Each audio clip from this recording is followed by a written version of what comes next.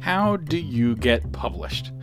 This is a question that I get fairly frequently. In fact, a listener just asked me this question last week. And there are two different ways of getting published: the traditional way and the independent way. And there's pros and cons of both.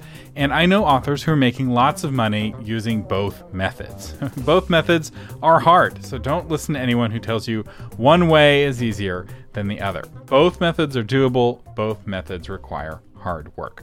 In this episode, I'm going to walk you through the process of getting published with a traditional publishing house like Simon & Schuster or Random House. And I'm going to give you some tips and tricks along the way. And if you're not yet decided about whether you're going to go traditional or independent, this episode is going to be very helpful. It should also be helpful if you know for sure you want to get published the traditional way and you want to know how to do it. You're about to learn exactly how to do it. I'm Thomas Umstattd Jr., former literary agent and CEO of Author Media, and this is Novel Marketing, the longest running book marketing podcast in the world. This is the show for writers who want to build their platform, sell more books, and change the world with writing worth talking about. So why go traditional? Well, I have a pros and cons of traditional publishing episode on my other podcast, which tends to focus more on publishing topics, and it tends to be a little bit more trad publish focused. We do some indie episodes there, but Novel Marketing has a majority of independent listeners, so we tend to do more indie episodes here. And in the spirit of fairness, I also have an episode on the pros and cons of indie publishing. So if you're really trying to decide between one or the other, I do encourage you to listen to those episodes. But let me give you a couple of quick pros of the traditional method. One is that there's more prestige in getting published traditionally. This is particularly important for certain genres like literary fiction or nonfiction. It's less important in other genres like sci-fi or romance. Readers in those genres don't care, whereas literary fiction readers, they do care. So another advantage of traditional publishing is that it's less money out of pocket. It gives you access to the New York Times bestseller list. And the New York Times bestseller list isn't actually a bestseller list. They curate and they pick who the winners are. They, take into account how many sales a book has, but they also exclude books for political reasons, and they also exclude books for other kinds of reasons. And one of those reasons is that they don't support independent publishing as a general rule. So the New York Times has a strong bias against indie authors. So if being a, quote, New York Times bestselling author, unquote, is important to you, traditional really is your only method. Indie authors can be listed on the USA Today bestselling list, and I think occasionally they can even get listed on the Wall Street Journal bestselling list, but it is very rare for an independent book to make it through the selection board of the New York Times. A lot of people don't realize that the New York Times is not actually a bestseller list. It is a curated list of book recommendations. Seth Godin had a great episode breaking down the New York Times and how it works in his most recent episode of Akimbo. Another advantage of being traditionally published is that it gives you access to the prestigious awards. Again, a lot of these awards only allow royalty-receiving authors to be eligible for the award. It also gives you better distribution into brick-and-mortar retail. In a general rule of thumb, and this isn't absolutely true, but it is generally true, traditionally published books make most of their money in paper, and independent books make most of their money in ebook. And more money is spent overall on paper books than on ebooks. Ebooks are growing, especially indies, and in certain genres, ebooks are really dominant.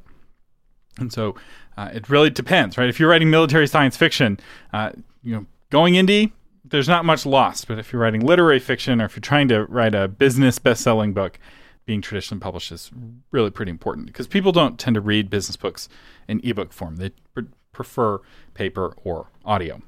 So that's just a kind of a quick overview of some of the advantages of traditional publishing. There's a lot of more advantages than what I've talked about. There's also a ton of disadvantages. There's a lot of downsides of being traditionally published, as there are downsides of being independently published. It's hard work wherever you go, but it also can be very rewarding and very lucrative. I know authors, like I said before, who are making good money doing both. So I have 7 steps of the traditional publishing process. And step 1 is prove yourself. Large traditional publishers spend tens of thousands of dollars publishing your book. They spend money on editors, cover designers, print runs, sales teams, which are people who interact with the thousands of bookstores around the country and around the world to get your book stocked on the shelf. It's not enough to be on the computer of the bookstore. You actually have to have a human being calling the bookstore buyer and convincing them to shelf your book. And marketing people and more all cost money. They also have lots of overhead. The big publishing houses are based in New York, where the rent and the taxes are really high. So they just spend a lot of money, and they have to cover that money with the books that they sell. Most traditional publishers lose money on half of the books they publish. So not only do you have to cover all the overhead, all the rent and the taxes, but you also have to cover all of the books that are losing money. So the reality of the traditional publishing business is that, maybe half the books lose money, maybe 40% of the books break even, and then you make just insane money on the bestsellers. Where the money is in traditional publishing is with the very top books. It can become like printing money. When you have a Harry Potter best-selling book and you're spending $1.50 printing a hardback and you're selling it for $25 and you're selling millions of copies, the money is just incredible. It's raining from the heavens, but it only happens with bestsellers. So the whole traditional publishing model is really geared around hits. It's not, and by hits I mean home runs. It's not geared around base hits, kind of blocking and tackling books that sell just a few copies consistently. They're not really interested in that because that's not where the money is. And so what traditional publishers are looking for is they're looking for proven authors. They, if an editor takes a risk on a author who's not proven and that author's book loses money, the editor often loses her job. And you'll notice that turnover at publishing houses is incredibly high. In fact, it's so high that often the team you start with is not the team you finish with. I've seen so many of my clients and authors I've worked with, they'll go through many marketing people, many editors. I was working with one author, a New York Times bestselling author, been published for decades, and he couldn't remember how many marketing people he'd worked with at his publisher, like dozens. It's a revolving door. And it's a revolving door because there's very little tolerance for failure. And so all of this to say, publishers are really hesitant to sign an unproven author. So how do you prove yourself? Well, there's two ways to do it, depending on what you write. So let me talk about the fiction path first. The way you prove yourself as a novelist is you write an entire novel. Then you save it to a flash drive and you put it in your safe deposit rocks, and then you write a second novel. So you need to have a completed novel to bring to a publishing house. Publishing companies are not interested in a first-time author with an unfinished book because they don't know if you can even finish a book. You may not have it in you, and the only way to prove that you have it in you is to do it. So you need to bring a finished book before they'll even talk to you. And then you need to prove yourself not just by finishing the book, but the story needs to be the best story at the conference, and that includes the faculty. Remember, traditional publishing is about hits. People want the very best book. They don't want the second best book or the third best book. They want the very best book. And so you have to be really, really good with your craft. And that's why we created the 5-year plan.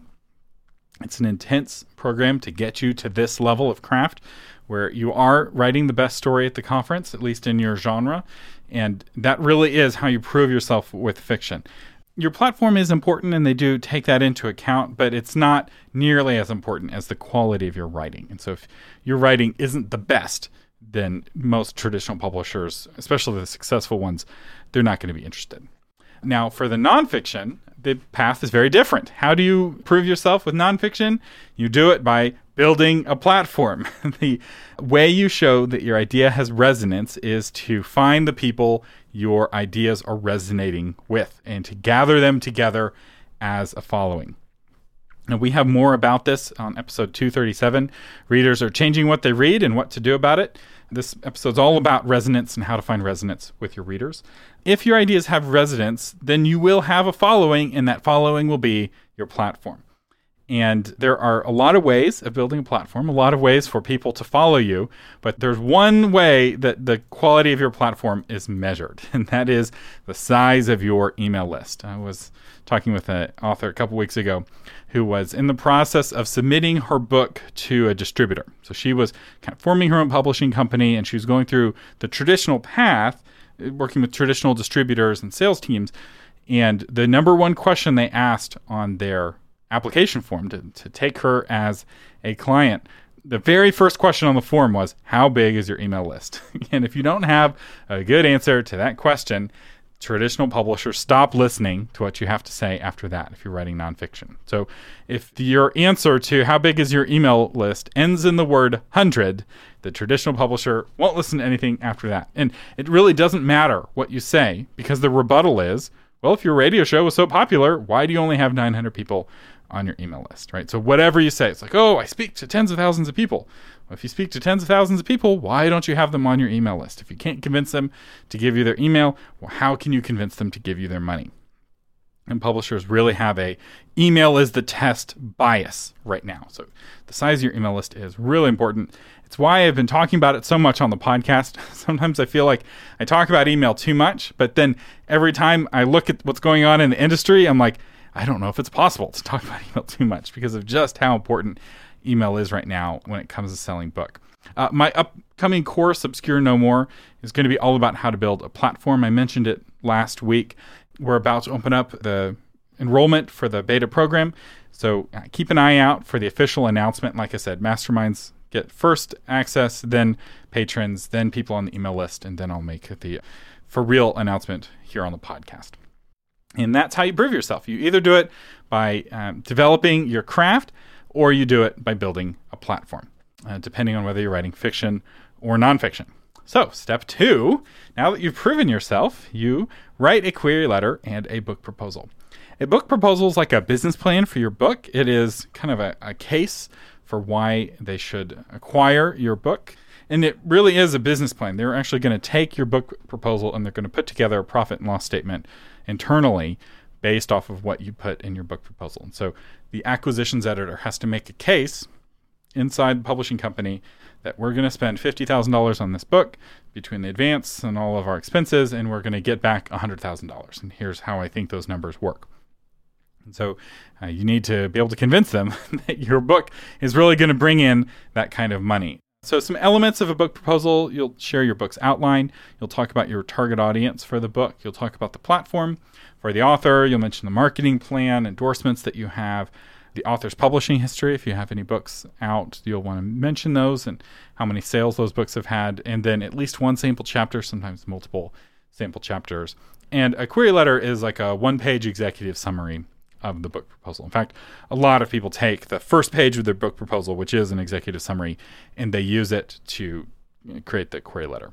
These are easy to make. And there is only one method that pretty much every author uses to make a book proposal, and that is to read a book on how to do a book proposal. You can get books on book proposals for $10 on Amazon, and it's the way to do it. The book that I recommend is How to Write a Book Proposal, The Insider's Step-by-Step Guide to Proposals That Get You Published. I read the 3rd edition of this book and loved it, and my paper copy is all marked up with underlines, and I filled pages of notes with ideas that I had while reading it. And as you know, listening to the podcast, I do not read a lot of paper books. And so it is a big deal for me to say that this is one of the dozen paper books that I read, and I really liked it. It's on its 5th edition now. I haven't read the 5th edition, but I can only assume that it's even better than it was.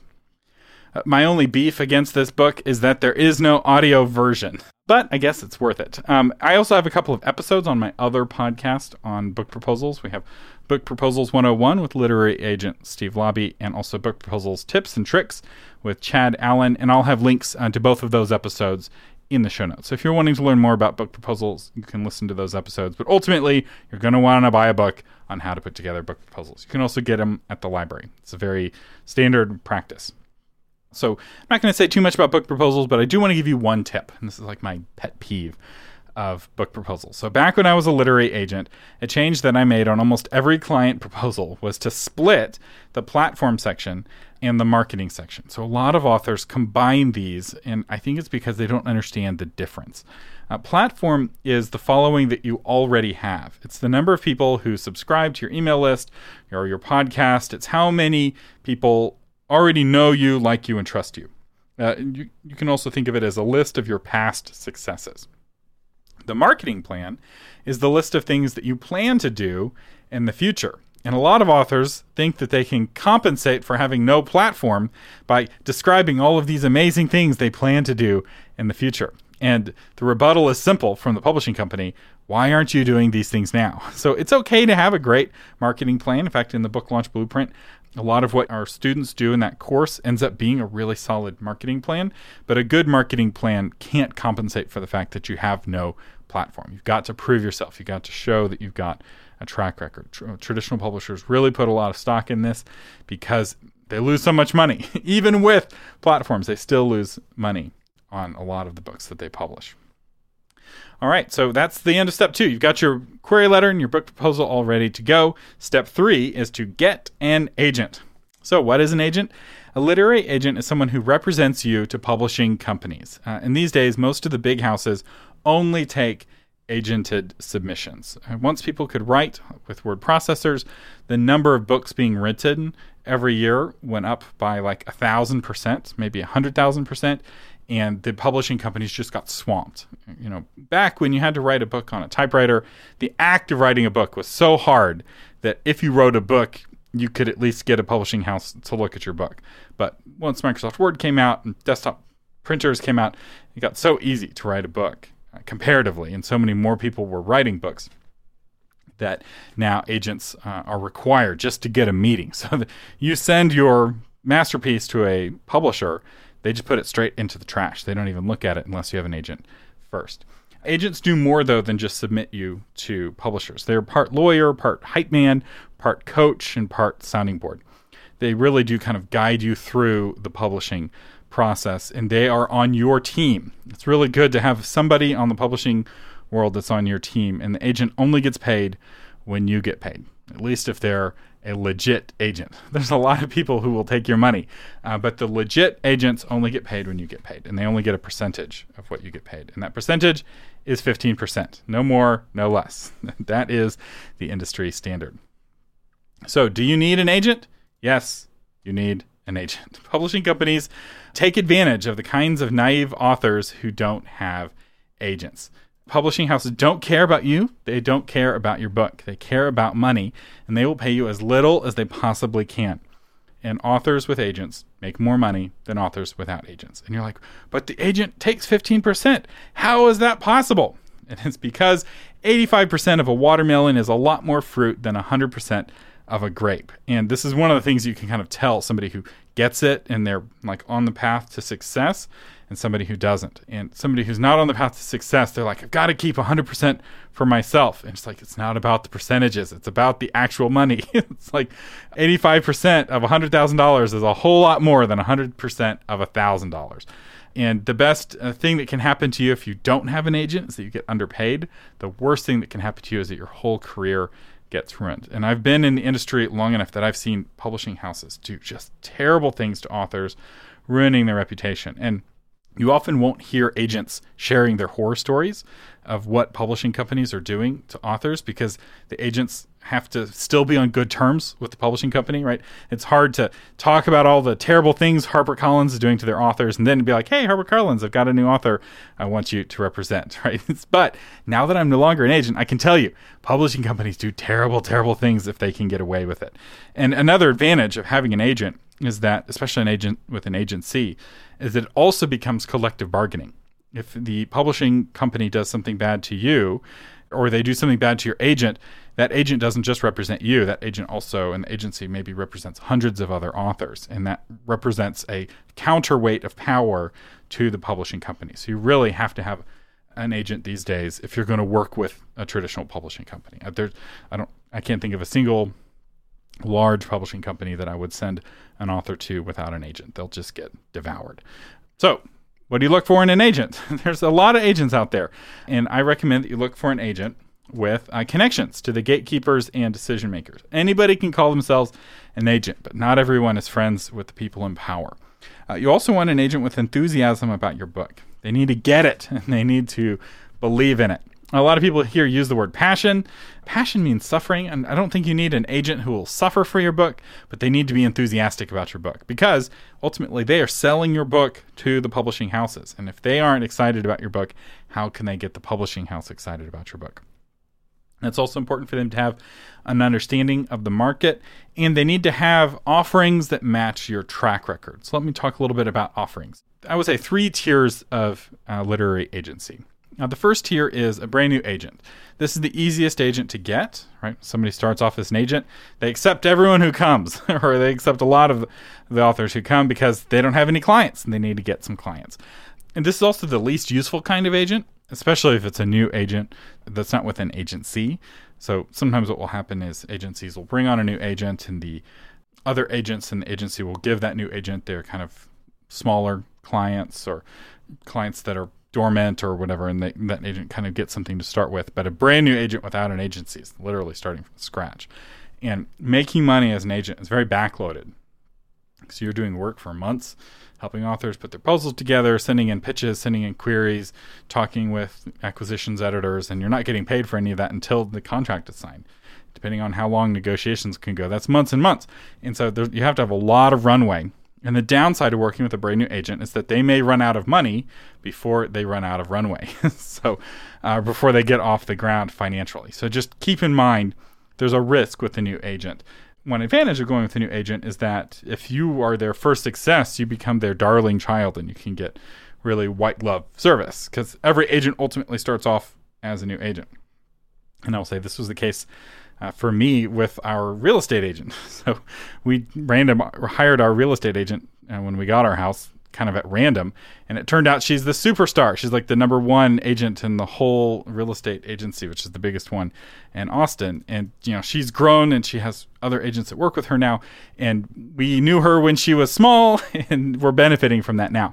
And the same thing can happen with the literary agent. So I'm not saying don't go with a new agent, just realize they are not offering you the same thing as what you would get with a tier 2, what I call a mid-tier agency. So let's talk about tier 2 real quick. This is the kind of agency you'll find at writers' conferences. They often have a solid stable of mid-list authors and maybe a handful of bestsellers. Often there's multiple agents with the agency, and they have solid connections and a foot in the door with all of the major publishing houses. And then we have tier 3, which is a top-tier agency. And this is the kind of agency that you really have to be invited to join. They don't go to conferences. They don't take pitches. You don't call them, they call you. And at this level of agency, every author is a celebrity. And since they're expecting every book to be a 6-figure book or more in terms of how much money it's bringing in, they offer a lot more services to their authors. So they may provide a virtual assistant for the author. They may provide a social media manager, maybe marketing services, maybe speech booking services, and potentially a whole lot more. So the more you make in this industry, the more the rules change. And you'll hear people who are only working at the bottom levels, and they may not even know what the top tier is and what kind of white glove service you can get if you're writing, hits that are selling hundreds of thousands of copies. There's enough money there where you're really treated differently. It's like flying first class or even in a private jet if you're a really top author. And typically this kind of agency is the kind of agency you trade up to after your second best-selling book. So your first best-selling book is a fluke. The second best-selling book is showing that this is an author who's going to be here for a while. And suddenly that's when the rules change. So don't worry about going for a top-tier agency right away. You have to have already written a best-selling book or, maybe starred in a movie or be a super celebrity some other way. All right, so how do you get an agent? The dirty little secret in this industry is that a lot of success in publishing is about who you know. This is not the meritocratic system that you might have thought, or at least it's not a meritocratic system based off of writing skill alone. Part of the meritocracy is based off of networking and relationships. So you have to be good at making the right kinds of friends. And I've talked with a lot of agents, and most of them get most of their clients the same way, and that is referrals from their existing clients. And I would guess that maybe 70 to 80% of authors get signed with an agent after being referred by an author. So what do? You make friends with other authors. We have a bunch of podcast episodes on how to do that in the show notes. In fact, we have a whole category, or a tag rather, on networking. So you can learn how to network, how to make friends, and influence people. So you make friends with authors and you have them introduce you to their agent. And once that happens, the agent will want the query letter or the proposal, which you'll have ready to go, which is important because you want to strike while the iron's hot. You don't want to get that request and be like, oh yeah, I'll get you the proposal in a week or in a month. After that point, life has happened and the moment will have passed. There's a lot to be said about taking advantage of the good moments. Striking while the iron's hot is a metaphor that's kind of lost its punch. But if you've ever watched a blacksmith, when the iron is just out of the fire, it takes much less effort on the part of the blacksmith to mold and shape that iron.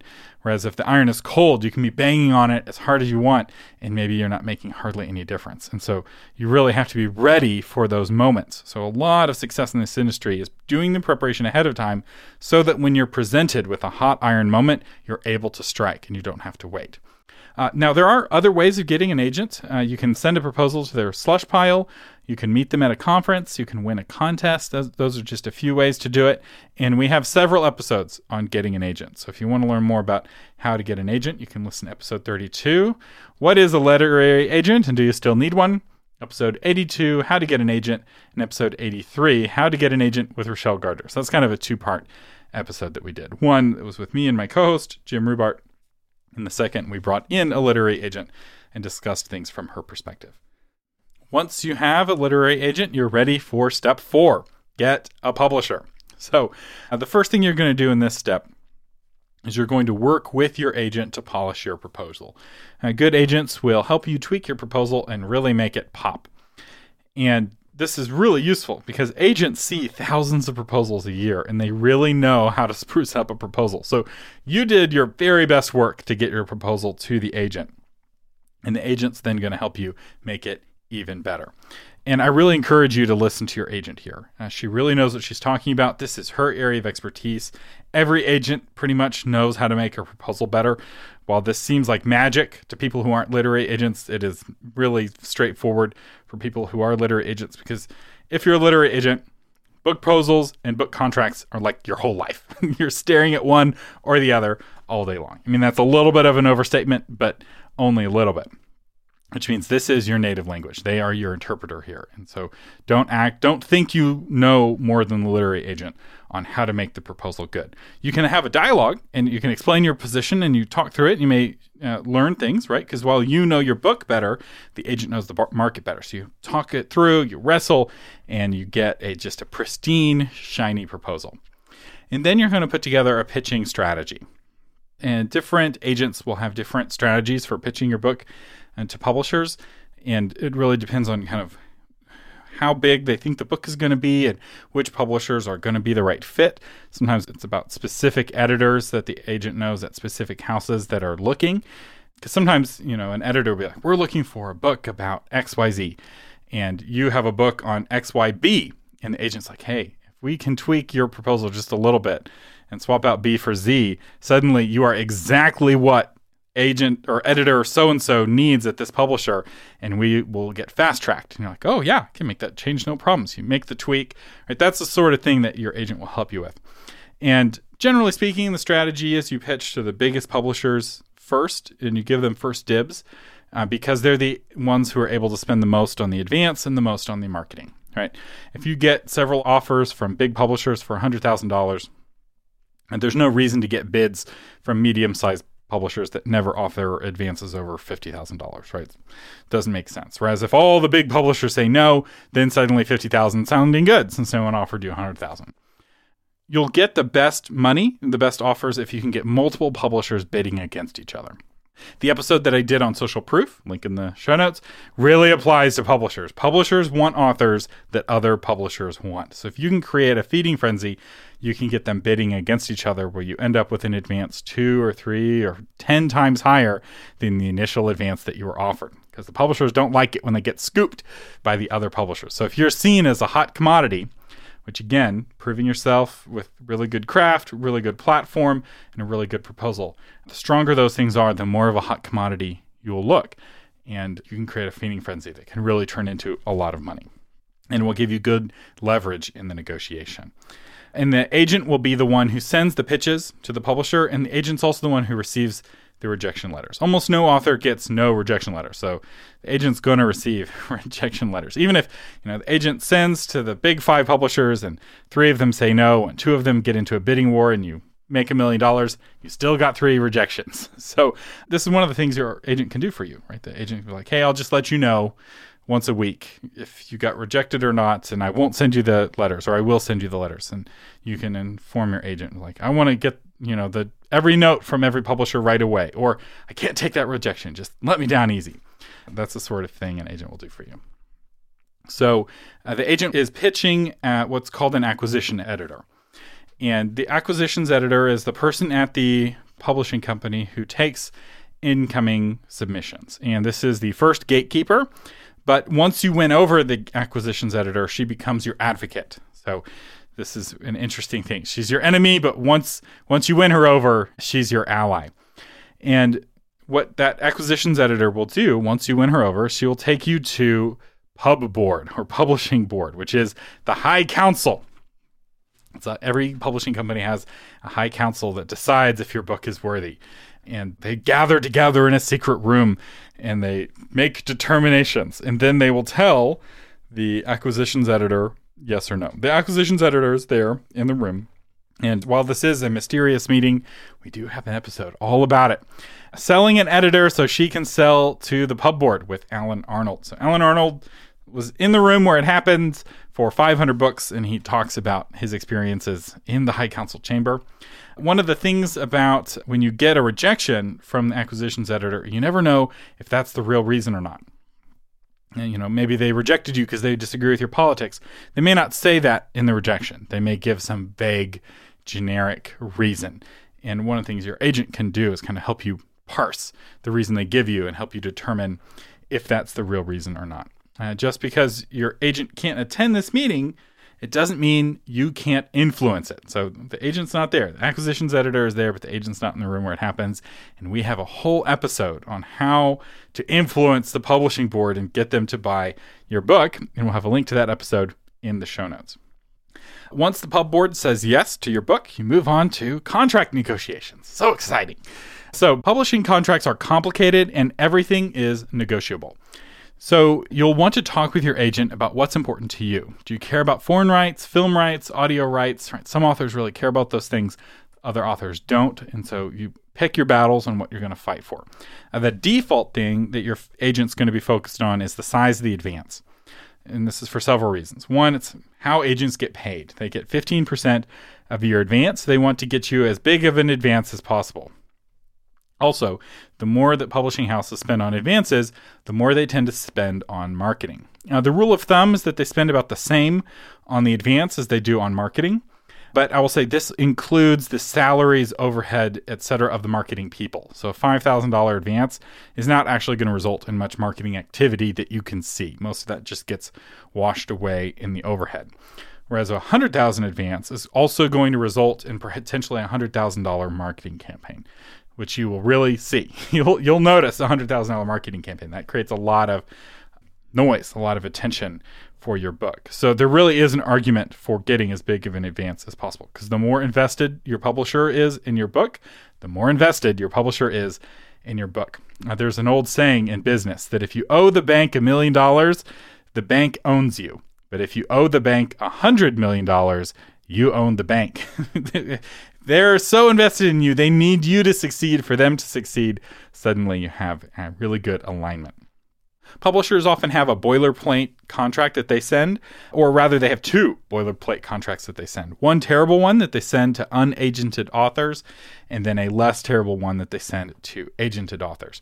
These contracts are, at least initially, mostly about protecting the publisher, but remember, everything is negotiable. This is their kind of opening offer, and it's a lowball offer to kick off negotiations. So don't just accept everything that the publisher gives you. And your agent will really help you navigate this, because certain publishers really care about some things more than others. And it's really helpful to know somebody who's seen this contract before and knows what the easy wins are.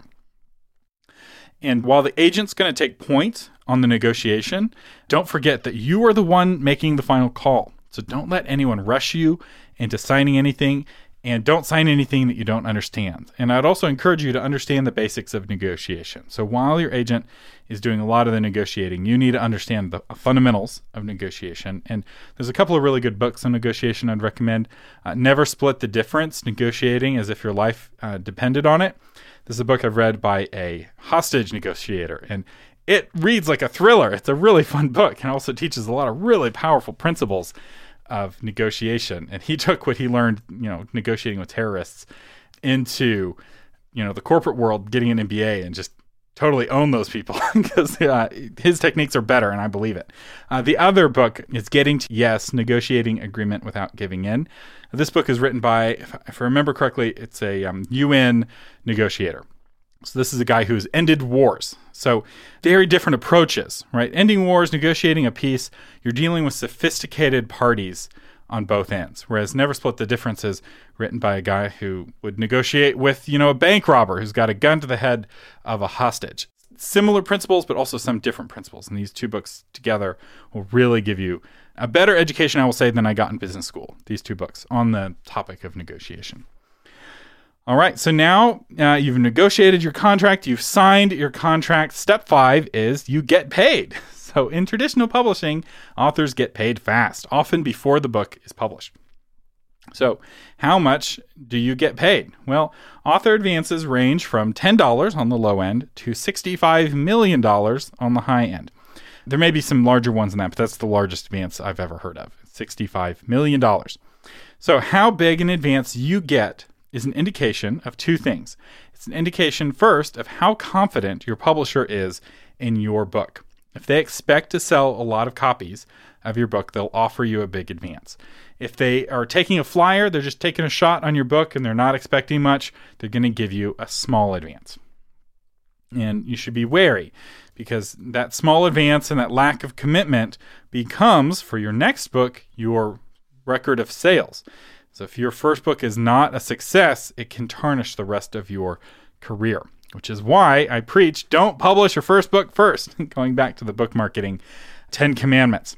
But how big the advance is doesn't just indicate how confident they are in the sales of your book. It also indicates how successful your publisher has been in the past. A publisher with no money is a publisher with a track record of failure. You need to keep that in mind. There's a lot of small publishing houses out there with no record of success, and they make their money off of selling copies to the author's friends and family. They spend as little as they can, and they're on that tiny shoestring budget, and they're expecting failure, monetary failure, with every book. And these small publishers need you to make them successful. And they don't have anything to make you successful. They don't bring anything to the table. I really believe in almost all instances, small publishing houses, the ones that can't afford big advances, are the worst of both worlds. They don't do the marketing for you, and they keep you from getting the sales data so you can do the marketing for yourself. It is the worst. And I've talked about this a lot on my other podcast. And since I've been doing that, now that I'm not an agent anymore, and I can say what I think without fear of repercussions, because there's nothing the publishing companies can do to me. They don't own me anymore. Since I've done that, the only complaints I've gotten have been from the people who run small publishing houses who don't like me trashing on them. And I have received so many horror stories from authors who are like, no one told me what a trap small publishing houses are. And they didn't do any marketing. They didn't give me any data. My book was a failure. And now none of the big publishing companies will publish me because I have a track record of failure. And it's this stink they can't get out of. And they're forced to go indie. And I'm all for going indie, but they could have gone indie with that first book. And often they're going indie with the second book in their series or the third book of their series. And they're stuck with this first book. It's just like a weight on their ankles because it's with a small publishing house and they can't get it back. Or sometimes they buy it back from the small publishing house. They have to spend a fortune buying their own book back. It's just the worst. So do yourself a favor and go with a publishing house that can actually afford to publish your book and bring something to the table other than knowing how to submit your book to Amazon, which is not hard. It's not hard at all. There are hundreds of books you can get on how to submit your book to Amazon. You can do it in an afternoon. There's no reason to give up all of the data and all the money on your book for somebody to do that for you. All right, so when do you get paid? The money for a traditional advance is paid out ahead of time. That's why it's called an advance. It's an advance of book sales. And it's not uncommon these days to see the advance broken up into chunks. So often you get one chunk on signing, you get another chunk after this rough draft is turned in, and maybe a final chunk after edits are finished. Again, this is one of those things that are negotiable. So if you're like, I've got to get the money right now, that's one of the things your agent might be able to negotiate on your behalf. So again, pick your battles. If you don't care when the money comes in, you may fight for different parts of your contract. But typically the author gets the whole advance before the book comes out. Otherwise, it's not really an advance. And this is an advance on royalties. And so we should probably talk about how royalties work. The typical book royalty for a traditionally published book is between 50 cents a copy and $1.50 a copy. Now, you'll occasionally see less and more than that, but I would say most fall pretty close to that 80 cents to $1 per copy range. And you never hear industry people talk about royalties in this way. though. They don't like talking about dollar amounts because it really seems small. Instead, you'll hear them talking about percentages. Percentages of what, you ask? Well, it depends on the contract. It's in those fiddly details of the contract, whether it's a royalty on the gross sales or a royalty on net sales. Sometimes it'll be a royalty, sometimes on net, sometimes on gross, and it's very complicated. This is why it's so important to have an agent to help you navigate through a contract, because if you're not careful, there's little tricks that publishers do, and agents know these tricks that will make it look like the author's getting paid a lot, and then they're not getting paid a lot because of these little fine print tricks. And there's a famous story of Madonna, and part of the reason why she was so successful as a musician and has made so much money as a musician, when a lot of other musicians who are as successful as she was didn't make nearly as much money as she was, is that she had a certain kind of humility and confidence that is very rare, I would say, with musicians. So when Madonna would get a big contract from a record company, and those are just as predatory as publishing companies, she would sit down with her lawyers and go through the contract sentence by sentence, and she would not move on until she understood that sentence. And she found all of the gotchas in her contracts and got them all taken out, and she understood everything. And that requires a lot of humility and a lot of time.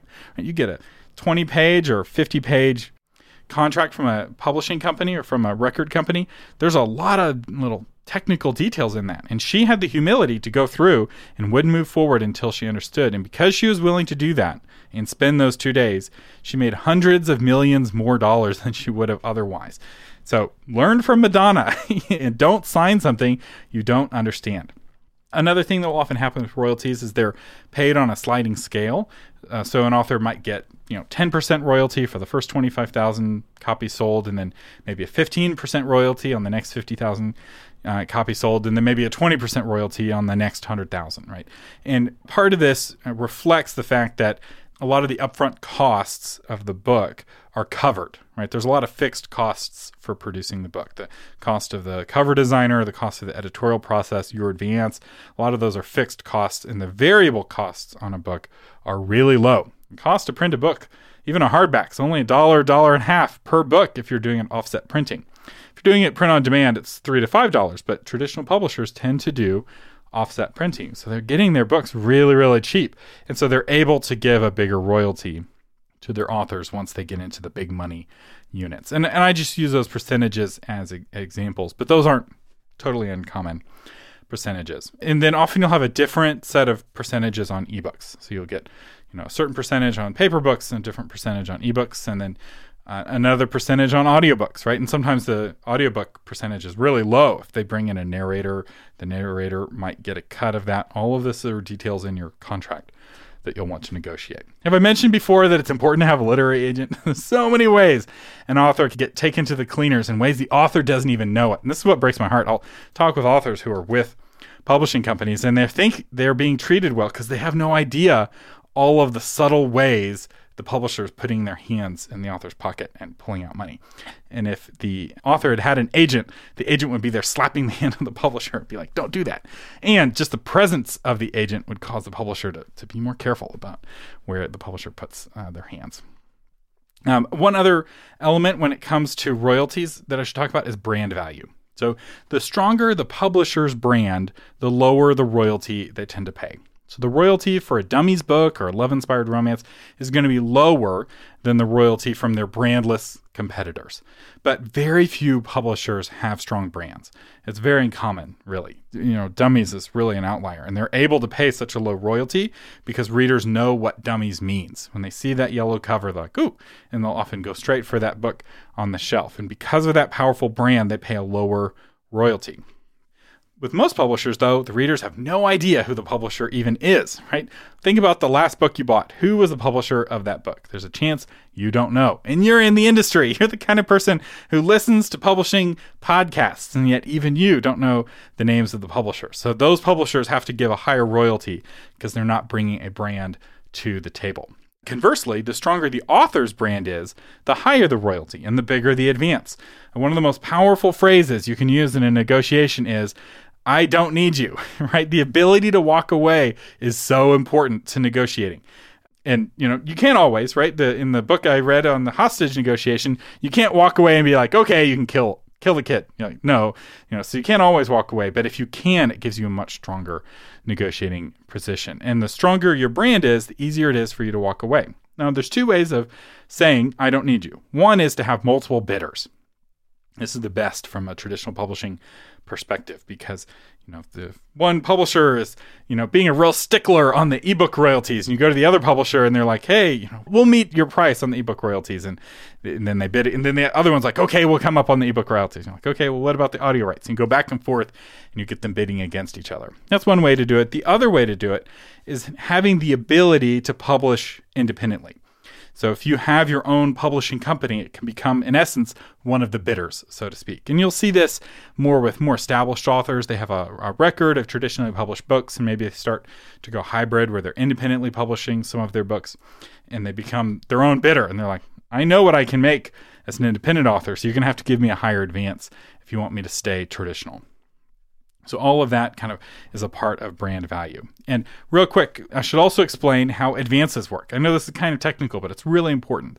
So an advance is an advance on royalties. So let's say you get a $20,000 advance for your book. And so during the process of writing your book, you get $5,000 and then $10,000 and then another $5,000. So by the time your book has gone to press, you've got $20,000 in your pocket. And let's say in the first year your book is out, you make $15,000 royalties. That does not mean you get another check for $15,000. That $15,000 goes against the $20,000 they've already paid you. You still owe, quote unquote, your publisher those remaining $5,000 in royalties. Now let's say the next year your book is out, you earn another $5,000 in royalties. At this point you have earned out your advance. And this is the term, earning out, which means now any additional royalties you get come to you. So you've now paid back your debt, so to speak, of the advance, and now new royalties go to you. And different publishers pay at different frequencies.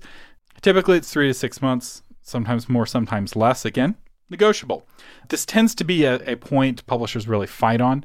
If you understand cash flow, if you've been to business school, you'll understand why they don't want to pay you quickly because they need that money internally for their operations. But, you never know. Sometimes you couldn't get them to concede on this. For authors who write evergreen hits, this is a book that continues to sell year after year, right? A book like What to Expect When You're Expecting, right? Every year, new women get pregnant. Every year, they buy that book again, or new women buy that book. And so the author of that book gets a check every year or several times a year for work they did decades ago. I will say this is uncommon. Only about 10% of books earn out their advance. So 90% of books, the author's only money that they get is the advance. And this doesn't mean that you're failing. Sometimes authors will just keep getting bigger and bigger advances. They never earn out the advance, but the advances are really large. So if you get a $100,000 advance and you earn out $90,000 of that, and the publisher offers you another contract for $150,000, you're not unhappy that you didn't earn out your advance. And I know authors who have written dozens and dozens of books traditionally and never earned out any of their advances, and yet they keep getting contracts. So don't believe that a book has to earn out its advance to be profitable. That's not how the numbers work. All right, so now you have gotten paid, or you are getting paid. You've written the contract, you've gotten paid, you've signed it. Now it's time to write your book. That's right. If you're nonfiction, you haven't written your book yet. Remember, in step 1, we proved your abilities not by actually writing the book, but by creating a platform. And this is because you don't actually need a finished book to get a traditional nonfiction contract. You do for fiction. So you novelists can skip this part of the process because you've already done this work. But believe it or not, you don't even necessarily want to have written the book coming in to the nonfiction process because the editor at the publishing company and your agent potentially will want to make tweaks to your nonfiction book to make it easier to sell to the publishing board and also easier to sell to readers, right? Remember that example of changing the book that was about XYZ to being about XYB. That minor tweak might mean whole chapters that won't get written and different chapters will be written in their place. And if you've already written the book, you're going to fight a lot harder with those chapters that you wrote. Whereas if it's just, lists in an outline, you're more willing to concede and more willing to kind of mold the book for what the market wants, or at least for what the publisher thinks the market wants. And so now is the time when you write your book. And I will say, the bigger your platform is, if you have a big enough platform, the publisher may actually provide the person to help you write the book. So for really big platform authors in nonfiction, a publisher often will hire a ghostwriter or an as-told-to writer or a manuscript developer to work with the author on developing their book because the platform is just so important in nonfiction. Now, I will say it's not uncommon for nonfiction authors to take content that has already been resonating with audiences and use it as the starting place for their books. So speakers may use transcripts of their speeches, bloggers may use blog posts that were really popular, and podcasters may use their show notes or even transcripts from their podcasts. And there's a whole process to doing this. It is a very legitimate process. In fact, if you look at the popular nonfiction books, almost all of them existed in some form before they became nonfiction books. So they're either blogs or articles or something. And we have an episode all about that process, episode 132, How to Blog Your Book. And if anyone tells you, oh, you can't blog your book ahead of time because then it won't get published, they don't understand how the market works. They're working on an old first rights, second rights mentality that doesn't take into account the realities of owning your own online platform. So a lot about what I talk about, it all works together. And this is why I think it's commandment 5 of the book marketing 10 commandments is own your own platform is so important because you don't have to worry about first rights and second rights if you're publishing on your own blog.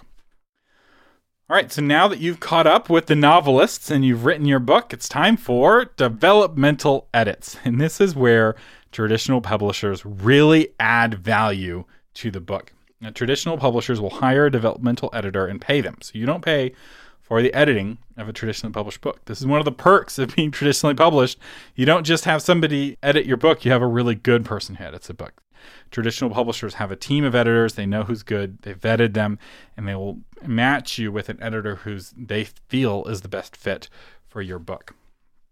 A developmental edit is an edit of the ideas of your nonfiction book, and it's an edit of the plot for your fiction book. So you can think of this as an edit of the chapters and the paragraphs. It's a big picture edit. And this is the round of editing that really gives traditionally published books the better reputation when it comes to quality. And if you're going to go indie and you want to compete on quality with traditionally published books, you need to budget money to spend on a developmental editor. And the good developmental editors are not cheap.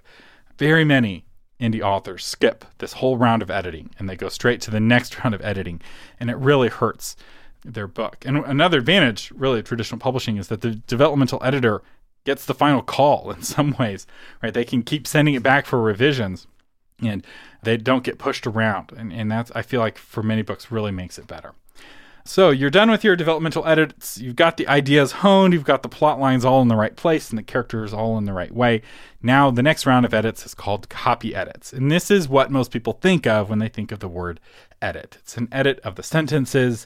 It's an edit of the words. And this is more than just fixing typos, I will say. A good editor is going to reduce the number of unnecessary words and will teach your words to sing. Right? And I was just astounded when I was writing my book. I worked with an excellent copy editor. And we'd already had, the research team go through it, and the developmental editor was giving feedback, and the copy editor really made the writing better. It's often just by removing really careful strategic words and just really tightened the prose in a really strong way. So copy editing is also really important. And then there's another round. It's called proofreading. So far in the process, you've been trading Word documents with your editor and your copy editor. Sometimes you'll have just a single point person with a publishing company, but they're interacting with different people internally. Again, different publishing companies work differently. But once you're done with the copy edit, it's handed over to somebody who does the typesetting. Now, in ye olden days, typesetting was actually taking metal type and setting it on a tray and pressing it into the paper. That's not how we do it anymore. Now we have a PDF of what the book is going to look like because the magic of digital printing.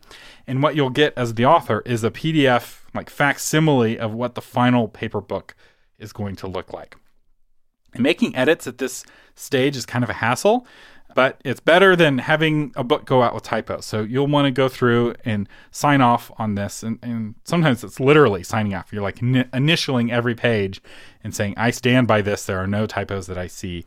And it's crazy because you wouldn't think with proofreading any issues would come up, but they always do. Sometimes the errors are introduced during the typesetting process, but more often just rearranging the way the words are on the page. It makes certain typos easier to notice. Benjamin Franklin supposedly did his editing right there on the printer. So he would just put the metal letters right there on the printer, which is reversed back in the olden days when they did it with metal type. And he would just write his stuff right there on the printer. But he was also a printer first and an author second, and he ran a publishing company. I would not recommend that. You want to have as little done in the proofreading phase as possible. And that story may be apocryphal. In a quick Google search, I couldn't find it. So, but I have read his autobiography, so I might have gotten it from there. I may also just be misremembering it. Benjamin Franklin gets a lot of quotes attributed to him that he didn't say, and hopefully I'm not attributing an editing practice that he didn't do. So now that you've proofread your book, it's time to launch your book. And this is step 7, launch your book. So while indie books mostly make money online as ebooks, traditionally published books mostly make money offline as paper, or online as paper. People buy a lot of paper books from Amazon. So it's important to understand kind of how this works. Many traditional bookstores sell a book on consignment. This means that they don't actually buy the books from the publishers. They sell the books for the publishers. The publisher owns the books until it's sold. And this means that if a retailer can't sell the books, they just send them back to the publisher. This is what's called a return. And for most new books, bookstores will order the books and hold them on the shelf for 30 days. And any book that doesn't, or any copy that doesn't sell in those first 30 days, they send back to the publisher. And if a book is getting a lot of returns, the publisher may have the bookstore just tear off the first page and just send that back and just throw away the rest of the book. So if a book is really a dog, the publisher doesn't even want to pay for the return shipping. They're just like, we're losing money on this book, trying to cut all of our losses. And don't try to get any marketing efforts out of a publisher who thinks your book is a dog. So what this means is that those first 30 days for a traditionally published book are critical. I can't understate how important those first 30 days are. And it's why book launches are so important. A poor launch means that books are returned and the publisher is stuck with stock it can't sell. And if this happens, the publisher often gives up on the book and the author. Remember, these book publishers are publishing 2 or 3 books a week, sometimes a dozen books a week. And by the time the 30 days are up, they've already published 50 more books that they're also excited about, and you are just forgotten. A strong launch, on the other hand, and the bookstores, instead of returning books, are ordering more books. And when your publisher sees that more books are being ordered, your publisher will spend more money on marketing. And soon a virtuous cycle develops. And this is part of the reason why some books sell 100 times more books than other books, because a little bit of success early can turn into a lot of success later. And soon your publisher is sending you on media tours and you're on bestseller lists and everything changes. And it's all about the launch. And the author is primarily responsible for the book's launch. And this is why our course, the Book Launch Blueprint, is so important. Because if you're traditionally published, you've got to have a strong launch. It's helpful if you're indie published, but if you're independently published, you're not going to give up on your book if it has a weak launch. You're going to continue working on the book. Whereas if you're traditionally published, you've got 30 days. And it's either a success or it's a failure, and your publisher's going to make that determination typically after that, on day 31. They're either going to say, this book is worth investing more money in, or we're going to move on to the next book. So the book launch is really strong. The course Book Launch Blueprint that we put on every year gets incredible feedback from authors, both indie authors and traditionally published authors.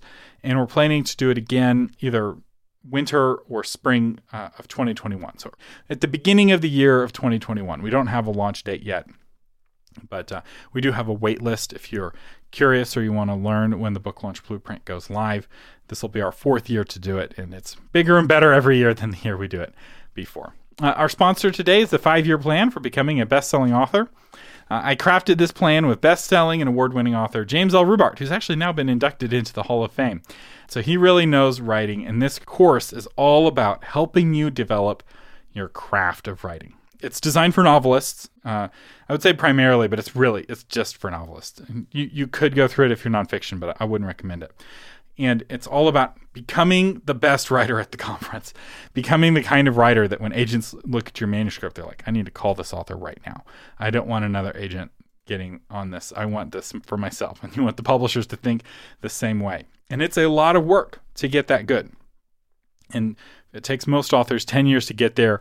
We have this intense course that will get you there in 5, but it's still a lot of work. Becoming the best writer at the conference requires a lot of work. But if you're wanting help with that tells you what to be doing in each quarter where you're getting the most bang for your effort, you can find out more about the 5-year plan at authormedia.com/courses. And if you're a patron of the podcast, you save 50% on the course. So becoming a patron first is definitely the way to go through the course and save money. You can become a patron for as little as $3 a month or $10 a month, and it will save you $100 or more on the course to be a patron. Speaking of patrons, our featured patron today is Katie Harvey, author of Believe It and Behave It: How to Restart, Reset, and Reframe Your Life. Learn how to kick your inner shame and hatred to the curb. Whatever your personal setback, Kate will help you find new opportunities to make yourself better and stronger than ever before. And Kate, thank you so much for being a patron of the Novel Marketing Podcast, helping keep this podcast on the air. And I really appreciate you and all the other patrons who help keep these episodes free and coming every week. And for those of you who can't afford to become a patron, if you still want to help the show, you can. Just share this episode with one author you think would find it helpful. Hello, this is Alex G. Zarate, author of Connections in Crimson. Listening to the Novel Marketing Podcast has helped me learn about the many promotional tools available, the book launch process, and most importantly, the need for patience along my writing journey. Thank you. You've been listening to Thomas Umstattd Jr. on the Novel Marketing Podcast. To find the blog version of this episode or to get new episodes delivered to your phone automatically, visit authormedia.com. Thank you for listening, and live long and prosper.